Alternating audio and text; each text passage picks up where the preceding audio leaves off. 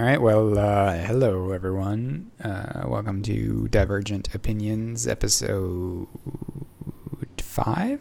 Yeah, fine. What up, Newton? How's it going, Mike? Good. How you doing, Colin? Hey, I'm doing okay. You got some news? I do. Good news. I have some news. It's officially official-ish that in a couple weeks I'll be a full-time employee of Divergent Media. Employee number 2. Yeah. Yeah. So you gave notice today? Yeah. So if anyone wants to buy a house in St. Paul, Minnesota, let me know. And otherwise, I'll be working from the Midwest for a while, which is okay because I hear it's a den of sin out there in the Bay. Is that still true? Well, actually, I think we're the den of sin now. You're just sort of playing second fiddle, but I guess that only comes with certain kinds of sin.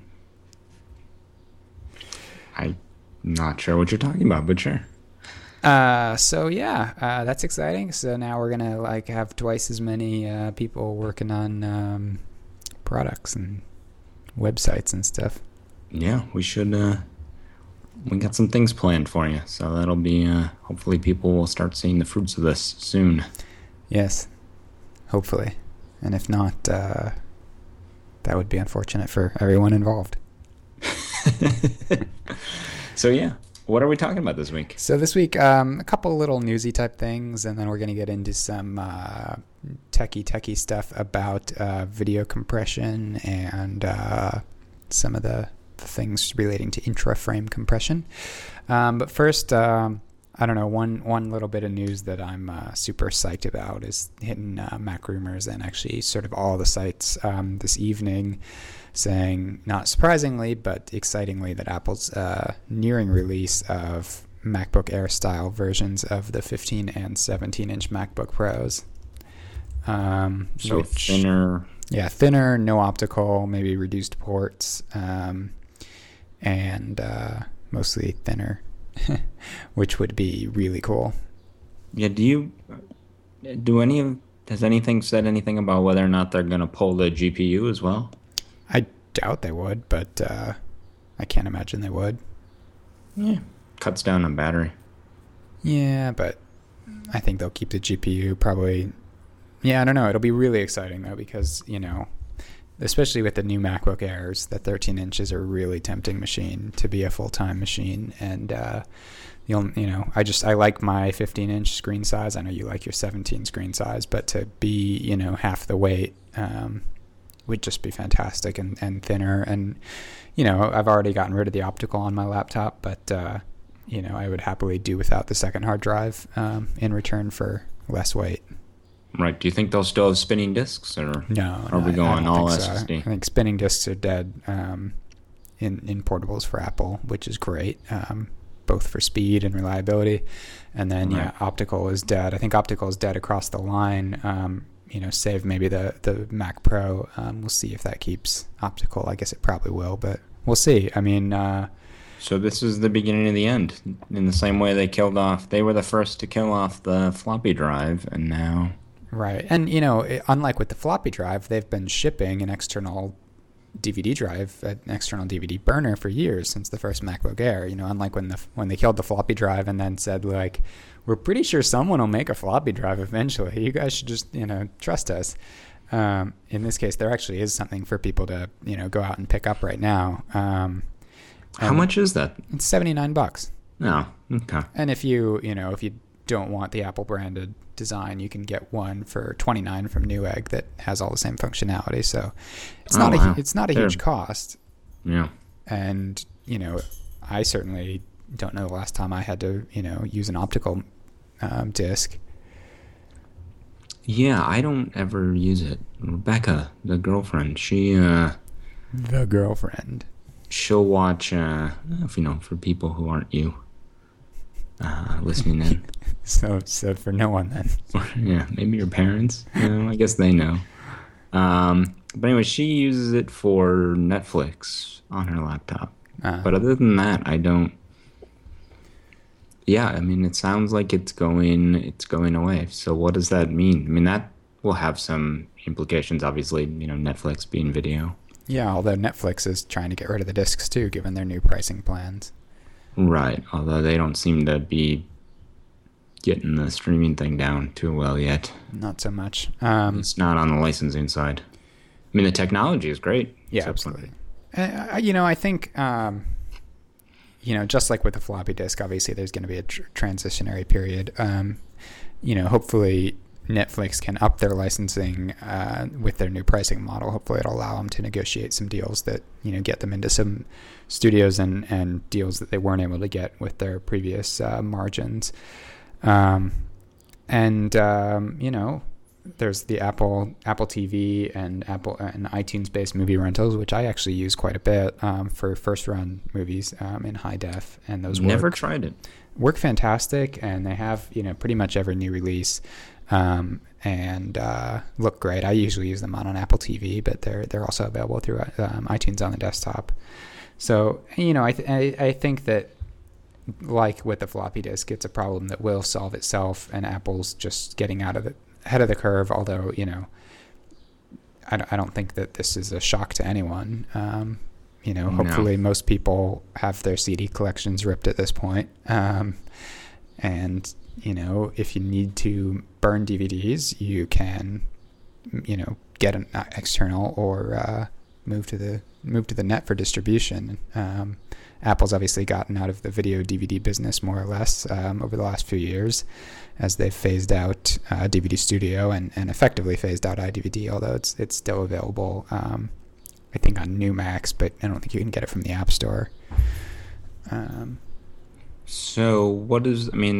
this point, a lot of people are using DVDs or Blu-ray discs to deliver content, like when doing event videography. Weddings come to mind for sure. For sure. And for sort of producer demos and, or to, send a rough cut out. Send reels out, yeah. Yeah, that kind of thing. And, I think there's two paths for that. One is, if you need that, you can buy the burner. But I think it's also that, most of those tasks are increasingly moving online. YouTube's added some new options now for doing semi-private videos, like videos that you don't, hi Molly, that you don't have to explicitly like share with people, but that aren't listed in the search results. So you can send out a URL and know that they're going to be private. There's things like Vimeo, and then there's like private video sites as well. So I think there are increasingly good options for getting videos out there. So people are going to just start putting their wedding videos online. Well, they probably do that now, right? I would guess. So I don't know. And again, if the only people they piss off are wedding videographers, Apple's probably just as happy. Sure. So I think from a user point, like they can't kill them fast enough. It's just a silly thing to have to haul around. It's a silly thing to be paying for every time you buy a new Mac. Although, what is the cost of that has to be negligible at the units that Apple's doing. Yeah, probably, but it's something. I think the bigger thing, the thing that Apple really wants to do is lose the space or, transform all that into battery. Yeah, definitely. Again, if they wanted to do a MacBook Pro in the current form factor where that space was all battery and, I got 12 hours of battery life, that'd be okay with me too.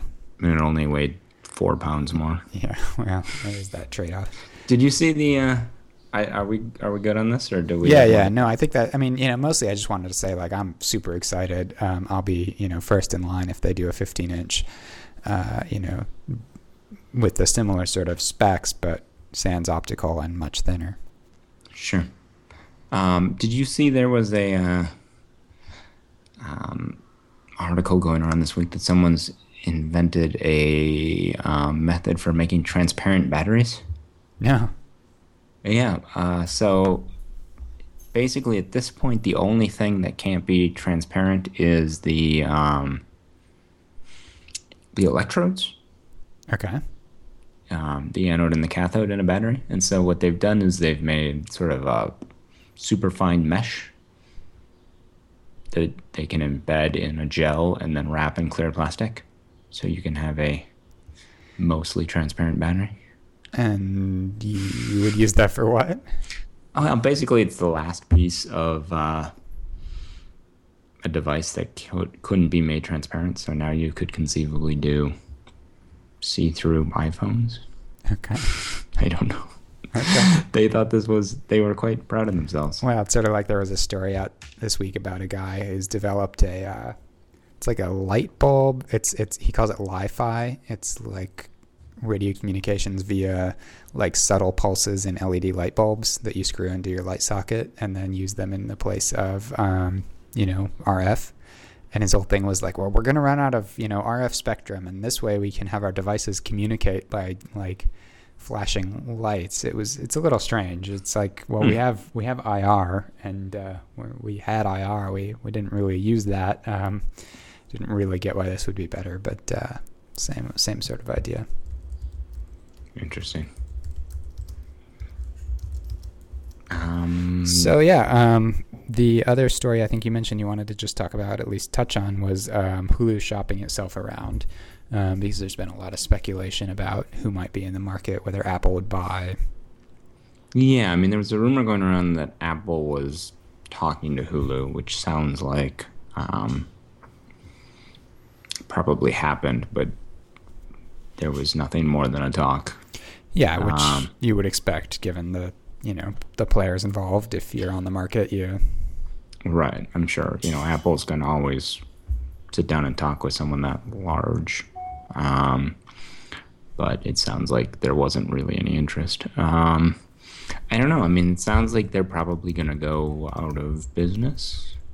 They don't seem to be making money and or even re-upping any of their deals at this point. Yeah, it's a little strange because, my understanding, Hulu was founded by NBC and Fox. I never really got the impression that they were intended to be profitable per se. It didn't sound like it in the beginning, but also they've had a hard time brokering deals with NBC and Fox. Yeah. I think the speculation about who might buy them is pretty misplaced as well, because people sort of say, well, Apple could buy them and then they'd be able to stream all this content, not getting that, when you buy Hulu, you get those deals for whatever the period on the contract is, but that doesn't automatically mean, the people who didn't want to do deals with Apple in the past are now suddenly going to do deals with Apple. Right. I would be surprised if their deals even transfer. Yeah, it's very much up in the air. That certainly happened with some of the big acquisitions of app developers and things. Is small app developers can do deals, and then when they get sold, the deals don't transfer. So, I don't know. I certainly don't see Hulu having any technology that's particularly interesting to Apple or really anyone else. What about the way to make you watch the ad every time without fast forwarding through it? Yeah, but Apple's built that into HTTP live streaming now. Oh, they did. Yeah. Oh, I guess they did. Yeah. Yeah, it's part of the new, yet again revised spec. We should talk about that sometime. Yeah, we should. The world's most fluid and pointless spec. So yeah. It sounds like they'll go out of business. I'm just wondering. How are we gonna get media soon? I guess we're just going to count on people. So I guess here's my thing. So we've got these new services like Hulu, which are, already on the way out, but they tend to be pretty heavily license bound, in the sense that you get something for a little while and it goes away. We're seeing that with Netflix now. A lot of their videos that they used to have are going away. If we get rid of physical media and we go to the streaming model, what are the chances? Is it going to be, are we going to get to the point where we can keep rebooting Spider-Man with impunity because you won't be able to see anything other than the last version or two of Spider-Man anywhere? Well, that's a fair point. I don't know. Yeah. You won't be able to cache it locally. Right. I mean, Apple, I guess, is, tries to give you the option of buying a license in perpetuity, but it's, Right, but aside, I mean, I think the only people I hear about doing that are people getting kids movies, where they want to be able to watch the movie a dozen times. I guess, there is a small subset of the population that needs to own every release of Blade Runner. But I mean, it's not even an issue like that. Like, say you have, let's imagine going back in time. Let's imagine this technology, transition having happened in the, in 1980. Like, would someone like George Lucas, who keeps updating his movies, would there be any chance of getting the original? Well, probably not. I mean, you would think someone that draconian would say like, no, everybody wants it with the new little bugs in it. Right. But, right now there's no official way to get the unmolested version of Star Wars. I think it would probably be the same deal as, Right, but we have it, because, we've all got it sitting on our...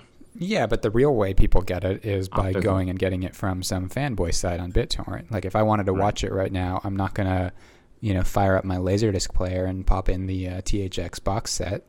One, because Dad still got that. And...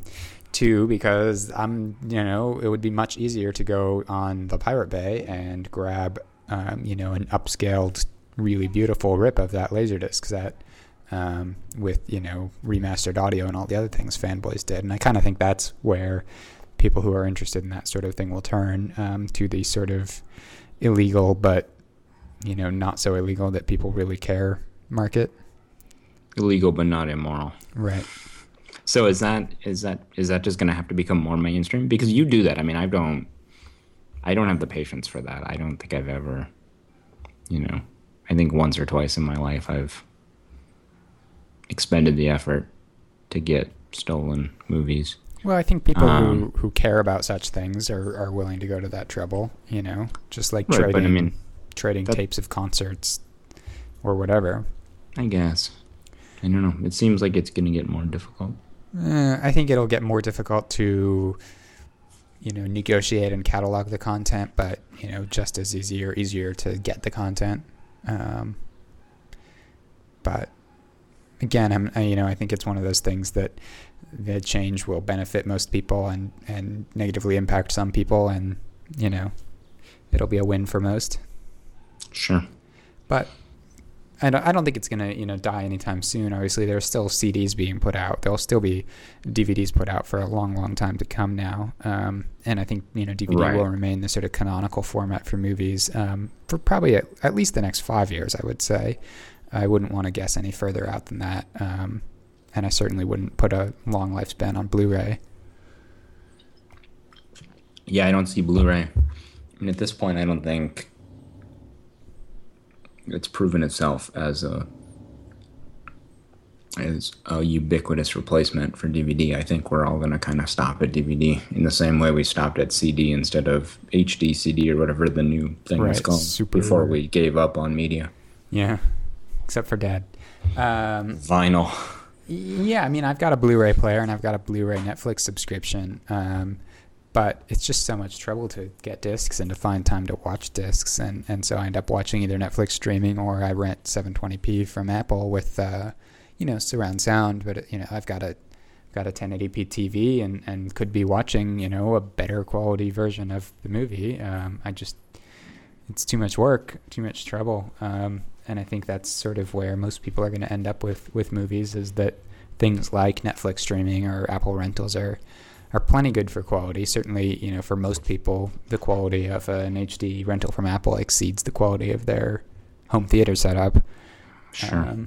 And so do you do any of the streaming options right now support 3D?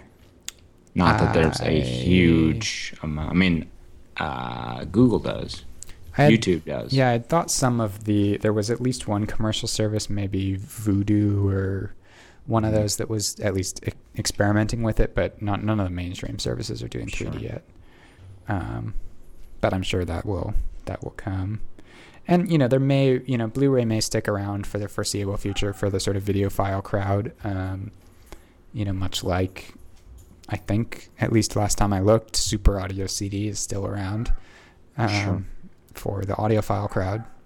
That dog is barking a lot. It's not my dog, though, so nothing I can do about it.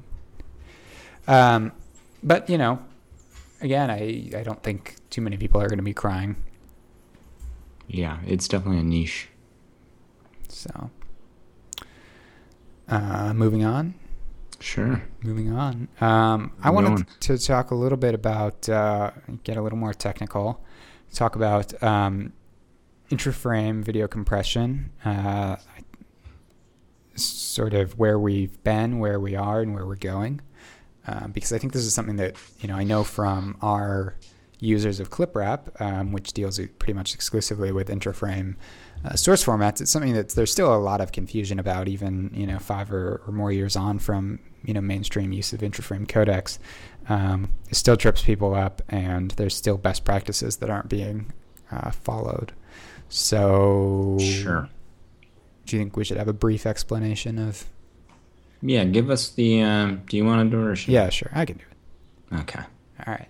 I'm putting on my my overcoat with patches in the elbows, and you should get one of those. What, you think you get one just for working at the university? It's like standard issue. Oh, nice. You don't have to return it. They don't. Do they rip your patches off in disgrace when you leave? You can take the jacket. The patches are ours. Oh, so sad. All right, so video. And the co-ed girls. They keep those too. Wait, I was supposed to be getting co-ed girls? Well, depends on how you graded papers. I've obviously missed out. Video compression in its simplest form. Okay, so video in the digital space, going back to the olden days, is a series of images played back at a certain rate. So you can think of, if you had a folder full of JPEGs, and you showed a JPEG for a 24th of a second and then showed the next JPEG, essentially you would have made a video, moving images.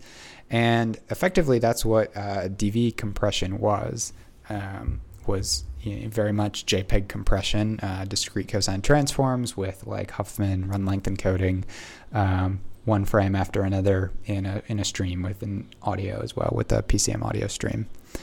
And so that's pretty much that was, industry standard up through the 90s and into the first part of the 21st century. Right. And so that was something called intraframe coding. Right. Right. Meaning all the compression, that JPEG compression is done on each individual frame. The compression is done internal to the frame, intraframe. And each frame is a discrete object. You could slice that stream down to just a single frame, and in theory, that would be a playable frame. In the same way, if you had a folder full of JPEG files, you could take half the files out and create 2 different folders, one with the first 100 and one with the second 100, and you have 2 folders full of JPEGs, and all the JPEGs would work. Right. And there are a lot of formats that are similar, either technically similar or at least sort of spiritually similar to this, DVC Pro, which is effectively identical, at least in terms of the video encoding, DVC Pro 50, which is the same thing with more color resolution, DVC Pro HD, again, same thing in HD. Motion JPEG. HDCam SR. Well, actually not HDCam SR, but HDCam, Digibeta. Any of these formats are effectively this sort of thing. Although with things like HDCam, you rarely see them that way because you're dealing with them on linear media. Although Sony has an editor that lets you pull in raw HDCam and cut from that. Well, they had an HDCam deck that had a Ethernet spigot on the back. Yeah. The EDEC or something like that. Yeah. What was it called? Yeah. Anyways, so EVTR. That's what it was. That was great. And it was really easy to edit because, as we've said, you can make a cut at any point in that stream, insert something in the middle and play it back. And, for the computer, it's just a bunch of frames, a different bunch of frames, and some more of that first set of frames. And so it's very low CPU. All you're doing is decoding those frames. It's very low memory, very low disk. It's pretty ideal. Where it's not ideal is if you need to go from a frame of 720 by 480 standard def up to a frame of 1920 by 1080. If you just do that with the same sort of technology and you want the same sort of visual quality, that means you're almost quadrupling, actually you're more than quadrupling the amount of data you need. And that's not so great if you want to keep using mini DV tapes or any sort of reasonably cost tape transport or even storage media. It just wouldn't have scaled if you made DV times 4. Right. I mean, so this problem, the first time we really ran into this problem was when we were all shooting on DV tape and they wanted to come out with some sort of HD version of that being HDV. And so the limitation was they didn't want to create a new tape format, and they didn't want to, what they could have done was run the tape at 5 times the speed, which would have meant your 60-minute tape, which was, the longest you can get in a mini DV, would have been, 12 minutes, which wouldn't have worked very well for the intended market, the wedding event videography market. Well, and your typical mini DV tape probably would have exploded as well, Right. Right, because with faster speed, you need higher tolerances, so you don't have data tracking issues and whatnot. Right. And so, and also, 4x the data or 5x the data means 5x the storage. So your drives don't hold as much. There's just a lot of issues that come from that. And so the HDV standard, which sort of hit early 2000s, if I recall correctly, uses something called interframe compression, which has been around for ages in the sort of delivery market. So when you watch videos online going back, years and years and years, you've been watching interframe compressed video. And what this does is, if you think about your typical video, think about an interview with someone where it's a person talking with a fairly static background. That person talking has very little motion. Very little changes from frame to frame. You might, if the person's really staying still, you might sort of have their mouth and jaw moving and maybe their eyes moving. And, realistically, maybe their head's moving back a little bit and forth. But the background doesn't change. Most of their face doesn't change. Most of their body doesn't change. And so it's sort of silly to, in each frame, send all of that redundant data. And so what interframe compression tries to do is only send data once, unless it actually changes, and then you sort of send an update.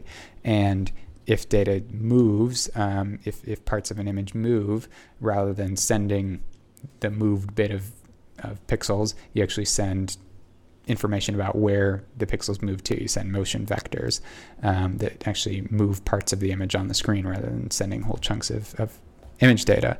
And so if you think about formats like MPEG-1, MPEG-2, MPEG-4, H.264, Windows Media, Real Media, all of these formats, Sorensen, all these formats use different flavors of interframe compression. And you get pretty amazing storage savings, especially in these sort of best cases like, an interview. But even in pretty high motion scenes, you can get pretty remarkable savings because it's pretty rare that two adjacent frames are 100% independent from each other, except for a hard cut or something like that. But rarely do you get a whole series of those. Right. And so do we want to dive into how this is done? Sure. I-frame, yeah, D-frame, sort of. Yeah, sure. You want so let's just start from the beginning and invent an imaginary codec. All right. So in the past, we were This is doing going to violate something. patents. Probably. Shit. Beep. Any new idea violates patents. That's what patents are for. So when we in the early days, we had a frame of video, and then the next frame of video was entirely separately encoded. So let's just, let's come up with the simplest form of interframe possible, which is we start with a frame, and for frame number 2, we'll take frame 1 and subtract frame 2 from it, which will give us basically the difference between the two. So anything in the background that hasn't changed at all will be 0, and anything in the foreground that's moved a little bit will have some intermediate value. And then let's throw away everything that's 0 and figure out some way to just send, anything with, a number over some threshold. So things that have changed enough will send that pixel. And so if enough stuff has not changed, we can figure out some way to send the position of the pixels that did change and their change value. And, that will save us 1, all of the pixels that didn't change, and 2, all of the, let's say the changes are, the changes are smaller. We can fit the changes into a smaller number than the original, color coding. Right. And in reality, there's all kinds of great math to help with making that work. Right. And so that's the very simple idea. Now, if we do that, let's say we have an hour-long video we want to send out. Now, if we were to do that, frame 1 is we send out in its entirety. Frame 2, we send the differences. Frame 3, we send the differences from frame 2. So as long as we both kept frame 2 that was rebuilt, we can build frame 3. Keep doing that. Eventually, those rounding errors that we did, where we said any difference that's less than 5, we are not going to send, those start adding up pretty quickly. And so we need some way to refresh the data. Either we need to send perfect differences every time, or we need to periodically refresh the data. And so the way that that's commonly solved is these difference frames in the middle are only done for a small run of time. And so so the terminology is that first frame that we send in its entirety is an iframe. Any of the frames that are built off of that through some sort of differencing are called p-frames. And the chunk of iframe and all of its dependent frames are what's called a GOP, a group of pictures, GOP. And let me just throw in that in Apple parlance, you sometimes see an iframe called a keyframe. Similar idea, same idea generally. Yeah. And so a GOP is a self-contained chunk of video. So if I have one whole GOP, be it 12 frames or 15 frames or 150 frames, that's all I need, and I can play that video. Right. So that gives us, so by splitting these things into small GOPs, it gives us a few things. One, our errors don't accumulate over more than one, over the frame length of that GOP. That's the main reason why this was started. The other thing that it does is it allows us to shuttle around in the video, or to start, say we're doing streaming, to enter a live stream in the middle. Because if we were to, if someone were to broadcast a live stream that had this GOP encoding, we can't start. If all we're getting is a stream of differences and we never got that truth frame, that iframe to start with, there's no entrance into the, the sort of canon of the video. And so we have to sit there and wait until we get a full iframe, and then we can start the decoding process. And so this is, so GOPs give us, one, a granularity to go to shuttle around in the video, and two, a way to quickly jump back and forth. So this is great. We get a lot more a lot more quality at a much lower data rate, but it introduces a number of problems. One we've kind of already touched on, which is you can't decode in a smaller section than a GOP. So anytime you shuttle to a frame in the middle of a GOP, you have to back up to the head of it, grab that iframe, and then parse forward until you hit the frame you want. It's in most, naive implementations, even worse if, say, you want to play a file backwards, because then you have to continually jump back to the last iframe, decompress forward. Yeah, decode the whole thing. Right. And then you can play back that one GOP. And there are some other bad implementations, QuickTime, where if you want to, for example, convert from a long GOP format to something else, because maybe your media architecture is 20 years old and isn't well designed for long GOP formats, the transcode will actually request frames individually, so it'll decode a whole GOP, give you one frame, convert that frame, and then request the next frame so it decodes the same GOP again. And so if you've ever transcoded something from H.264 to something else in like compressor and said, why is this taking a day and forever?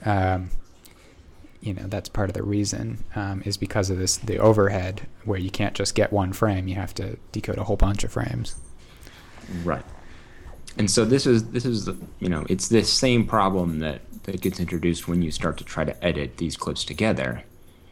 Because what happens is if you're cutting on a GOP, on the end of a GOP on your outgoing shot, and in the beginning on the iframe of the next GOP on your incoming shot, then there's no additional computation to do.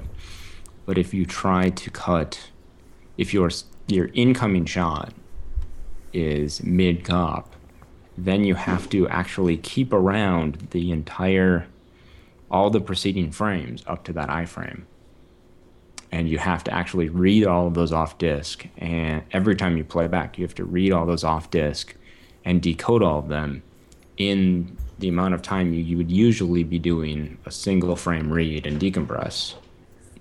So at that cut point. When HDV first hit the market, some of the early editors actually limited you to just cutting on GOP boundaries.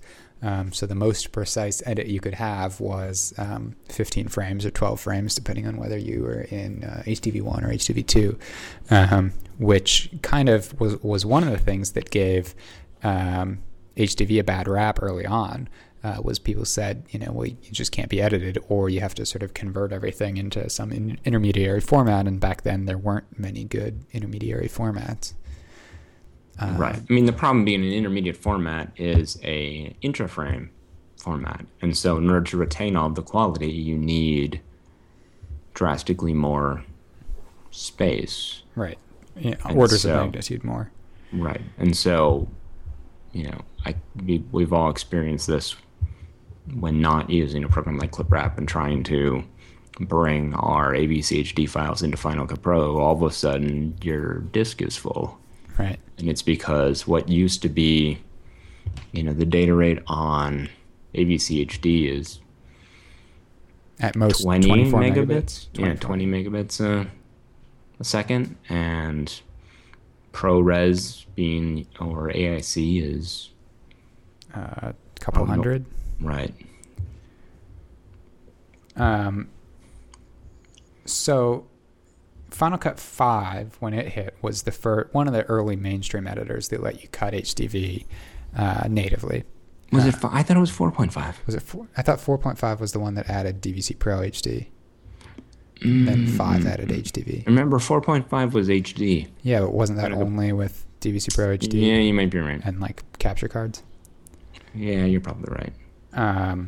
In any case, it was one of those releases. It was 5, where you could start cutting HDV natively. You brought it in through login capture, although the login capture interface didn't look the same as the one for DV. And you could then edit, and what was happening was what Mike described is behind the scenes. Every time you made a cut, Final Cut would, when playing back, rebuild that whole GOP, even if it was only playing a few frames out of that GOP. And you saw the impact of this in two ways. One, when you went to export that timeline, file, export, QuickTime Movie, make movie self-contained, that process took a lot longer than it used to, because with DV, it's basically just a file copy, or really just bound by your disk I/O. With HDV, suddenly that was orders of magnitude slower, because Apple was having to decode all of your video to YUV and then recompress it with HDV to build a continuous GOP, because you can't sort of splice two GOPs together in a particularly useful way, because if you trim the first 3 frames off a movie, suddenly everything after that needs to be re-encoded. Right, although that's actually a limitation of HDV, not of sure long GOP formats. Right. And the other thing you noticed in conjunction with this is that there was the potential for essentially generation loss, even if you were doing things that should have been, generation lossless, like straight cuts. Straight cuts, re-export, bring them back in, do some more straight cuts, re-export, bring them back in. With DV, that would be a lossless operation. Each one was, right. With HDV, that could potentially be lossy, because something that was an I frame in one cut might suddenly be a P frame or a B frame that loses a little bit of quality, and you do that a few times, and you start to actually get a quality loss. Right. Now, so is that true? Is that how Final Cut Pro 5 implemented HDV cutting? I thought so. I was under the impression that it spliced in tiny bits of AIC for partial GOPs. No, that became an option later. But in Final Cut 5, no, I don't think that was possible. And you can, I think starting in 6, you could tell it to, when working with long GOP formats, do all your rendering and everything either in AIC or ProRes.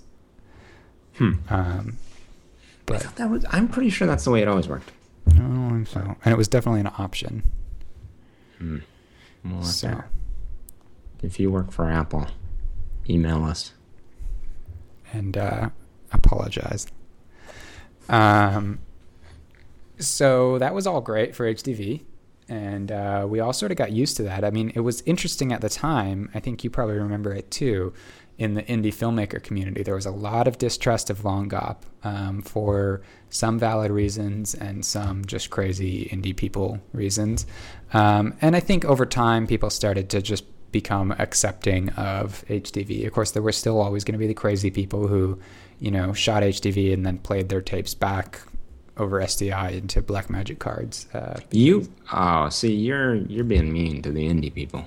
Well, no, okay, there was a legitimate reason to do that with the Apple I remember DV being coders. crazy about that. There were a lot of people who distrusted DV. I mean, there were years when you couldn't deliver something to the BBC that had been shot on DV. It didn't matter how you finished it. Well, you still can't deliver stuff shot HDV to the BBC, I think. They've gotten really lax about that stuff. If you're curious, you should read their white paper sometime.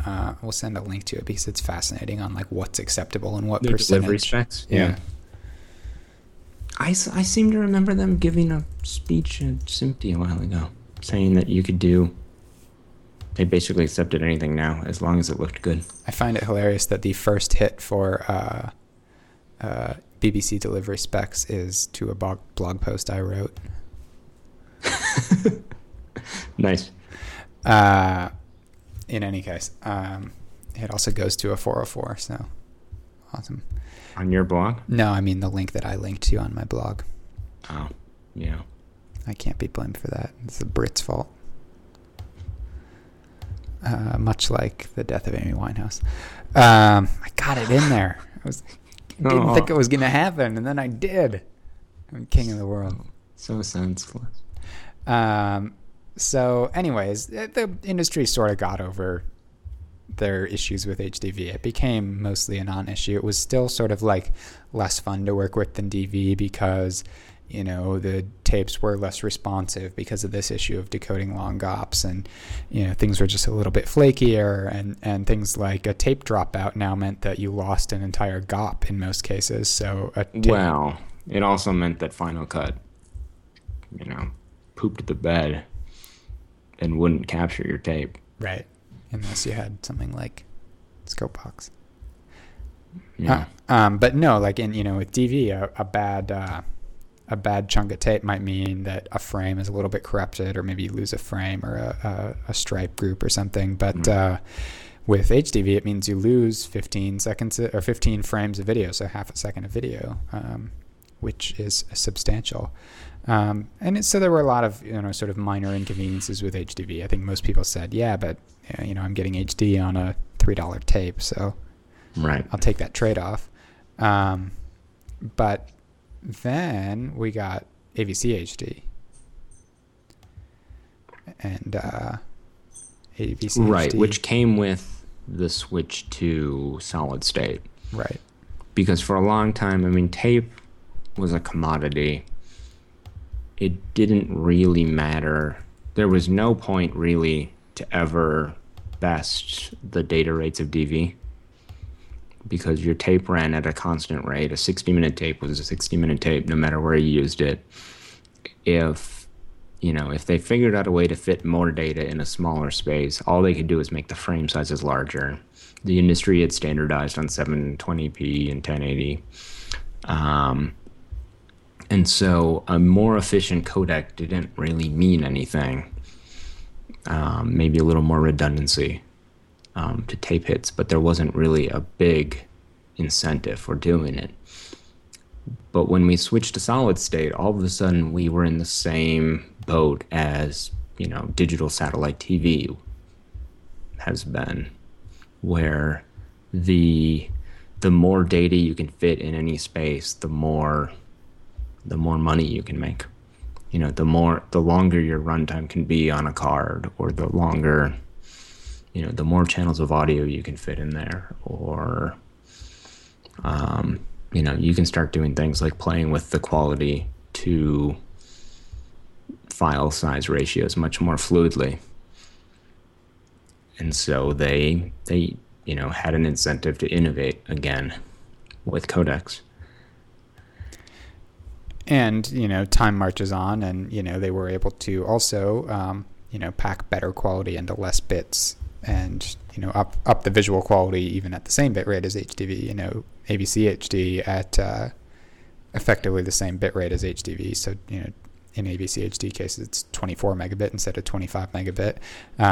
But, something like an X5U shoots pretty amazing video into that bit rate. Not only that, they shoot a larger frame size.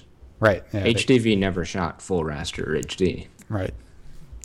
But AVC HD, which uses H.264 internally for video, is a pretty complicated format. Right. And so what happened, yeah. I guess we should go back a little bit. And what happened was HDV, when it was adopted, was not a new codec. It was a codec called MPEG-2, which was, sort of shoehorned into a tape format. But, it was the same as HDCam, SR, and a couple other formats. It was a, industry-wide standardized delivery codec that they turned into, the MPEG-2 codec is a superset of what HDV became. And so MPEG-2 says you can have GOP sizes any size you want, and you can have different kinds of audio, and you can do different color spaces and whatnot. HDV took a subset of that and said, you're going to have 16 frame GOPs, and you're going to have, YUV 422 color encoding, and you're going to do PCM audio, or MPEG-2 audio, and that's what's going to be HDV. Live with it. And so AVCHD was sort of a natural extension of that. They just went to the next MPEG standard, which was MPEG 4, and took a subset of that and said, this is our new codec. And they got all of the advances that the delivery market has been innovating on for years. And what came with that was, that it is a more complicated format. Anyone who's played back, H.264 video in general knows how complicated it is. And so when NLE started implementing it, and in the Final Cut world, this was Final Cut 6 that added support for AVCHD, suddenly you noticed that when you brought these files in, it took a lot longer to bring them in, and the files on your disk were really big, because what they had to start doing was converting these files to intra-frame formats, Apple Intermediate or ProRes, in order to get decent performance while editing them. In part because of the CPU requirement, and in part because QuickTime is not well suited to dealing with interframe compression in general, and in particular to interframe compression with B-frames, which we haven't really talked about. Because, you want to explain B-frames? So Mike talked earlier about our hypothetical codec with I-frames and P-frames, which means you have a keyframe, then you have a bunch of P-frames, and then you have another keyframe and another I-frame. A B-frame takes a P-frame and makes it even more efficient by basing it not only on the frame that just happened, but on the frame that's about to happen. And so it sits in between two P-frames, and it's a little hard to explain given our hypothetical codec, but essentially it's based on motion that was in the previous frame and motion that will be in the following frame. And so you can actually pull data from either side of a B-frame to reconstruct that B-frame. And it can be incredibly efficient. I've seen B-frames that are down on the order of a few bytes. Right. What this means, obviously, if you're thinking, well, how can you have a B-frame based on a frame that hasn't happened yet? Well, it means that, one, you need to wait to compress your B-frames until you've actually accumulated enough frames to calculate them. And it also means that when you store the frames, or at least when you decode them, you need to decode the P-frames before you can go back and decode the B-frames, which often means you also store them on disk in that fashion. So you have on disk you might store them I-frame, P-frame, P-frame, B-frame, but you might decode them and play them back. They'd actually be I-frame, P-frame, B-frame, P-frame, right, or some variation there. So, and often in a 15-frame GOP, for example, you might have, two, maybe 4 B-frames, but you get pretty huge savings that way. Right, and the way they're able to do that is they no longer treat video as a stream of data passing by the decoder and the encoder. Now, the encoder looks at entire GOPs of data at a time. So a decoder just basically buffers up those 16 frames, then compresses all of them at the same time into an B, P, P, B, B, P, B, B layout, writes that all out to disk, and then starts on the next GOP. And on the decoder side, they have to do the same. They load in that entire GOP, rebuild all the frames, and then play them out in the right order. And this is something you've probably seen, if you try to compare, say, the video out on your, I guess not, never mind. In any case, it means that, that an encoder is not operating in a strictly linear fashion. And it means that your computer has to do a lot more work to emit any given frame. And there are a ton of other things in H.264 that make this even more complicated in terms of the ways that, pixels can be moving around, the different ways that, data can be segmented and compressed and quantized, and then also huge CPU demands for the run length encoding. that they Well, and use. the other big demand on the computer now is it used to be that to play a second of video, you had to do a discrete amount of work every frame. So if you had a second of video, every in 30 frames a second, every 30th of a second, you had to get so much work done, and that was one frame's worth of decoding. Now, with these long GOP formats, especially the ones that have this, the IPB frames all together, you have to do on the first frame of that GOP, you have an iframe, and so that one's fine. You can play that one back immediately. But by frame two, you need to have the rest of the GOP decoded, which means all of, so for a second of video or half a second of video is usually about what these GOPs fall into. You have to do all of the disk I/O for that half a second within those first two frames. You have to do all of the decoding. You have to do all of the,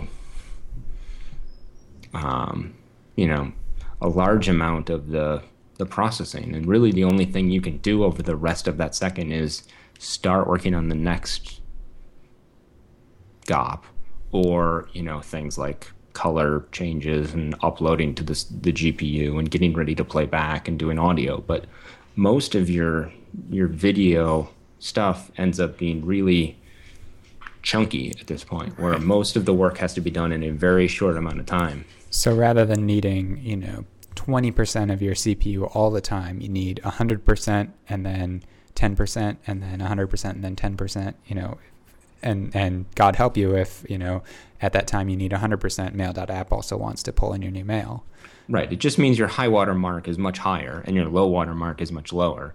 But computers are spec'd out based on the high water mark. So either your machine is fast enough for those first two frames of work, or you can't play back that video format. Right. And so Apple made the decision with Final Cut 6 and 7 that computers were slow. Remember, we were still on PowerPC, in part, at least for Final Cut 6, I think, entirely when Final Cut 6 came out. And that QuickTime was ancient. B-frame support was hacked in. But with Final Cut, or with QuickTime 6, I think, they got out of order frames. But it was always a hack.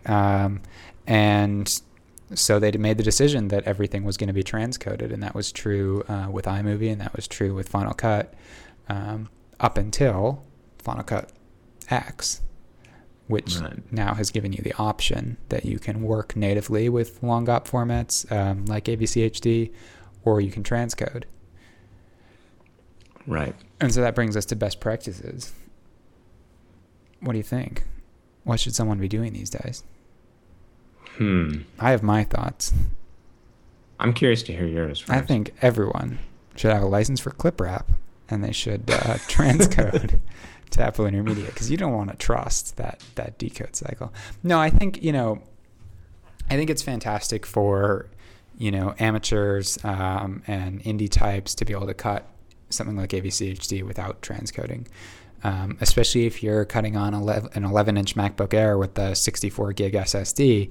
Transcoding to Apple Intermediary is it's not really an option, because the data rates are so high that you're not going to fit enough video on a disk, and you're going to be back to the battle days of hauling around FireWire disks. Right. I think as you get towards sort of more advanced indies and into production houses, I think that converting to something like Apple Intermediate or ProRes over the long run probably makes sense, because disk is cheap, and managing disk is a pretty well understood sort of thing. And it's going to give you more flexibility and sort of, I think, at least my sense is sort of lower support overheads, because even a very good long GOP sort of NLE, I think is going to be less responsive and sort of just less, I don't want to say stable, but less consistent than something based on an editing oriented intra-frame codec. I think, there isn't really a good answer, not a definitive answer, because it really is a matter of priorities. Because you're pulling on a couple levers here. One is disk size. One is, so really what it comes down to is if you can amortize the costs of that conversion, that upfront conversion over the savings in the rest of your workflow. So if you're doing a quick turnaround project that's mostly cuts only, where if you've got video and it's going to take you 20 hours to transcode and it's going to take you 2 hours to cut, then no, you should stay in LongOp, because you're never going to reap the benefits of that little bit faster render time, the little bit less headaches on the edit. If however you're building a B-roll collection for a 22-part series, and that media is constantly going to be shuttled through and cut up and cut into a bunch of things, and you're going to reuse it over time, then yes, it makes sense to take that upfront time and amortize it over the course of 6 months of production. And I will say one thing that would make this decision a little bit easier for larger shops would be if Apple would get with the times and release the specs for ProRes as an open standard. Because when you think about building a big repository of video, it's pretty scary to be building that in a format that's controlled by a single vendor. Right. I mean, right now our options for intra-frame codecs, at least on the production side, are AIC, which is Apple proprietary, ProRes, which is Apple mostly proprietary. They've released it to a few people, so at least there's an ecosystem around it, but it's only trusted sources that are supporting it right now. There's DNX HD, which is a open format, but sort of a bastard child in the QuickTime ecosystem. It really was they made a lot of really bad decisions on how they implemented it within QuickTime. And, you'll see that when you try to choose a specific color space or transfer stuff between color spaces. It really is sort of non-deterministic about what colors you're going to get at the other end, at least in a lot of workflows. I mean, in a standard QuickTime workflow, there's really nowhere it doesn't play by the rules of, QuickTime's way of setting color space. And so as long as you're in an entirely DNX HD kosher workflow, you're fine. But there are very few of those outside of Avid. And then what else is there? There's, DPX files and a couple other horrible, horrible things. Right. And there are a few. There are still people doing animation for some unknown reason, just because it's an open format at least. Yeah, and there are a few, research codecs and experimental codecs, but nothing really in major use. At least, I'm sure there are some that we're not thinking of at the very, very high end of the market. But there's BitJazz, but that's a proprietary codec, and it's one guy's project. Right. And there's uncompressed, of course. Right. But yeah, not a ton of options, and only, a handful that, if Apple goes away tomorrow or Apple decides they're getting out of the video industry, that you're going to want to have a big repository of content encoded.